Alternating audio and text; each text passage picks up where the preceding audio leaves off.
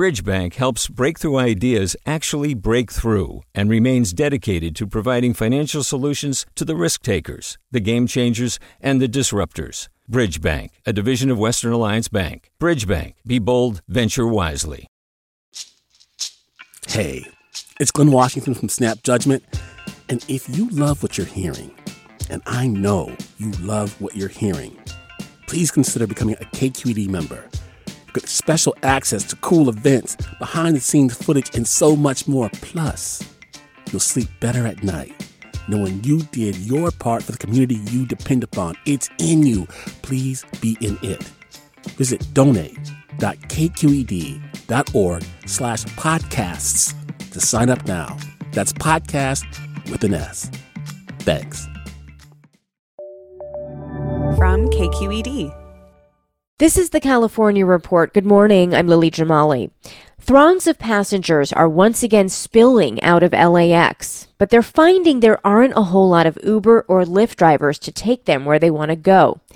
KCRW's Benjamin Gottlieb has more from drivers and advocates on why. Katrina Green and her husband just can't stop looking at their phones. We've been waiting for like 30 to 35 minutes for a Lyft.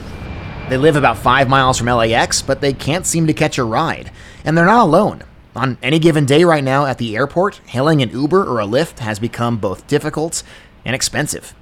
That's because while more folks are looking for transportation, drivers are simply not back on the roads. I was making about $3 an hour at the beginning of the pandemic. It was ridiculous. That's Daniel Russell, a former rideshare driver in Los Angeles. Just my pride, I didn't want to go on unemployment, but eventually I just had to because there was nowhere near enough business to sustain, and it was dangerous. Russell says he hasn't returned to rideshare work, and he doesn't plan to.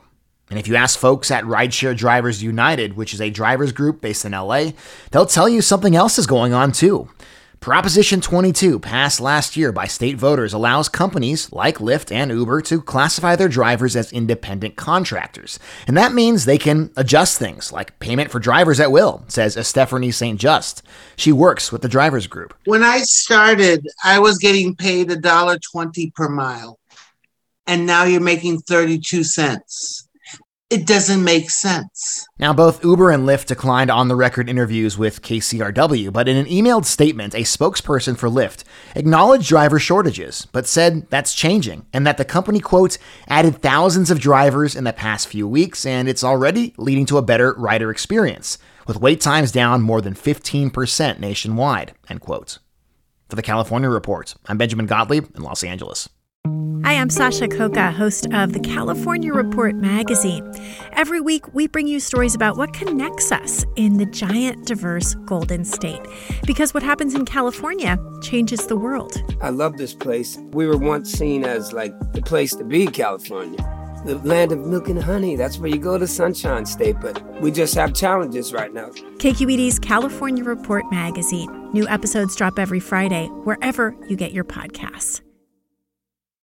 Hey, it's Avery Trufelman, host of Articles of Interest, and I've got to say, I've been a fan of KQED ever since I was a little kid, and I would come out to San Francisco to visit my grandma. It was just what we'd always turn on every time we got in the car, every time we were making dinner and turning on the radio. It was always KQED. And then over the years, I've become a massive fan of KQED podcasts because this is local reporting at its best. These are answers to questions you've always wanted to know, interviews with exciting, unusual voices, necessary journalism, all told with love and care and artistry. And did you know that a majority of KQED's funding actually comes from members? It's just people like you and me supporting the programs they love, while also getting access to cool events, behind-the-scenes footage, and so much more. If you want to sign up and be a part of this amazing community, visit donate.kqed.org/podcasts to become a member today. That's podcasts with an S. Thank you for listening, and thank you for your support. A lot of Californians have moved since the pandemic began last year, but as it turns out, most of them are staying right here in the Golden State. LA Times reporter Sarah Parvini has been reporting on the Great California Migration in a new series about Californians on the move. Sarah joins us now. Hey, Sarah. Hey. So, Sarah, no surprise the largest percentage change came in San Francisco, as in people moving out. Where are all of those people going? About 2/3 of people who moved out of San Francisco stayed in the 11-county Bay Area economic region, and 80% of them stayed in California. What's interesting to note is that counties in the Sierra Nevada mountains and other parts of Northern California saw huge increases in entrances by former Bay Area residents.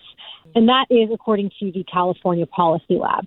What is also very striking about your story is the map where you show the areas where people are flocking. And I noticed, there's a lot of overlap with those areas, with the places that are most prone to fire risk in our state. What are experts saying about that? Yeah, I spoke with a researcher at Occidental College about this because one of the residents who I met lives in Placerville. He's a longtime resident, and he spent decades at this point maintaining his land to ensure that being up in that interface, the wildland-urban interface, he wanted to make sure that his landscape was okay in terms of fire risk. But he mentioned, and this was something that the researcher I spoke with also did bring up, concerns that folks who are new to the area might not know the best way to maintain their land. Because although the areas that border Sacramento are more built up, there are definitely places throughout El Dorado County up higher, where the highways are, in the hills. They're forested and they are densely green. And as the population grows, there is concern that, there will be more homes in the hills or in the forest and that it could add to fire risk. Right. So you might have city folks who don't necessarily know how to upkeep their property to mitigate those risks. It's a real concern. How do locals who are already in some of these places where people are flocking, how do they feel about this influx? It really runs the gamut. Of course, I think anywhere that you go in the state or really in the country, if a bunch of new people are coming in, there are going to be those people who say, hey, I really don't want this to happen. I like my neighborhood, my town, or my city to stay the way that it is, and that's why I live here. But, I spoke with a lot of residents also who, although they were concerned about things like the fire risk or just the fact that this has driven up property values so much over the last year, they were excited to see more diversity of thought, different kinds of folks moving in, because that increases kind of the debate in the area of what they want the neighborhood to be like or what they want their city to be like, and also just because it provides a little bit of freshness. But there is definitely the concern as well that, it's getting really just unaffordable in terms of if you want to step into that first home. Right. I know it's still early for a lot of people who have moved, but did anyone you talked to already have regrets? So far, the folks that I've talked to have not had regrets. Obviously, it's tough to say whether a year or two from now they're still going to be happy with their decisions or if their work lives are as flexible to allow for, remote work, which was a push for so many people. But, I did talk to folks who said, look, if a year from now my work says I can't work remotely, I'm just going to quit my job and find something else. And I think that's something that's pretty interesting. That is very interesting. All right, Sarah, thank you so much for this reporting. Thank you so much for having me. Sarah Parvini is a reporter with the LA Times and also, as it turns out, the better half of Ben Gottlieb of KCRW, who brought us the first story in today's show. And, well, we just think that's pretty adorable. And that is the California Report for this Thursday, July 8th. We are a production of KQED Public Radio. I'm Lily Jamali. Have a great day. Support for the California Report comes from California Healthcare Foundation, ensuring the voices of Californians are heard in California's decisions about healthcare, on the web at chcf.org/voices. Eric and Wendy Schmidt through the Schmidt Family Foundation, working together to create a just world where all people have access to renewable energy, clean air and water, and healthy food, on the web at theschmidt.org. And SF MoMA, presenting the exclusive U.S. exhibition of Nam June Baek, a visionary global artist who bridged art, music, performance, and technology. Learn more at sfmoma.org. Do you love learning about the San Francisco Bay Area, its history, its people, its unique blend of cultures? Then you should check out the Bay Curious book. I'm Katrina Schwartz, editor and producer on the Bay Curious podcast, and I'm here to let you know that for the month of May, we've worked out a sweet deal for KQED podcast listeners. Right now, you can get the Bay Curious ebook for $1.99. That's right, $1.99. Just search for Bay Curious wherever you get your ebooks or find a link in our show notes. This offer does expire at the end of the month, though, so you'll want to act on it fast. Happy reading!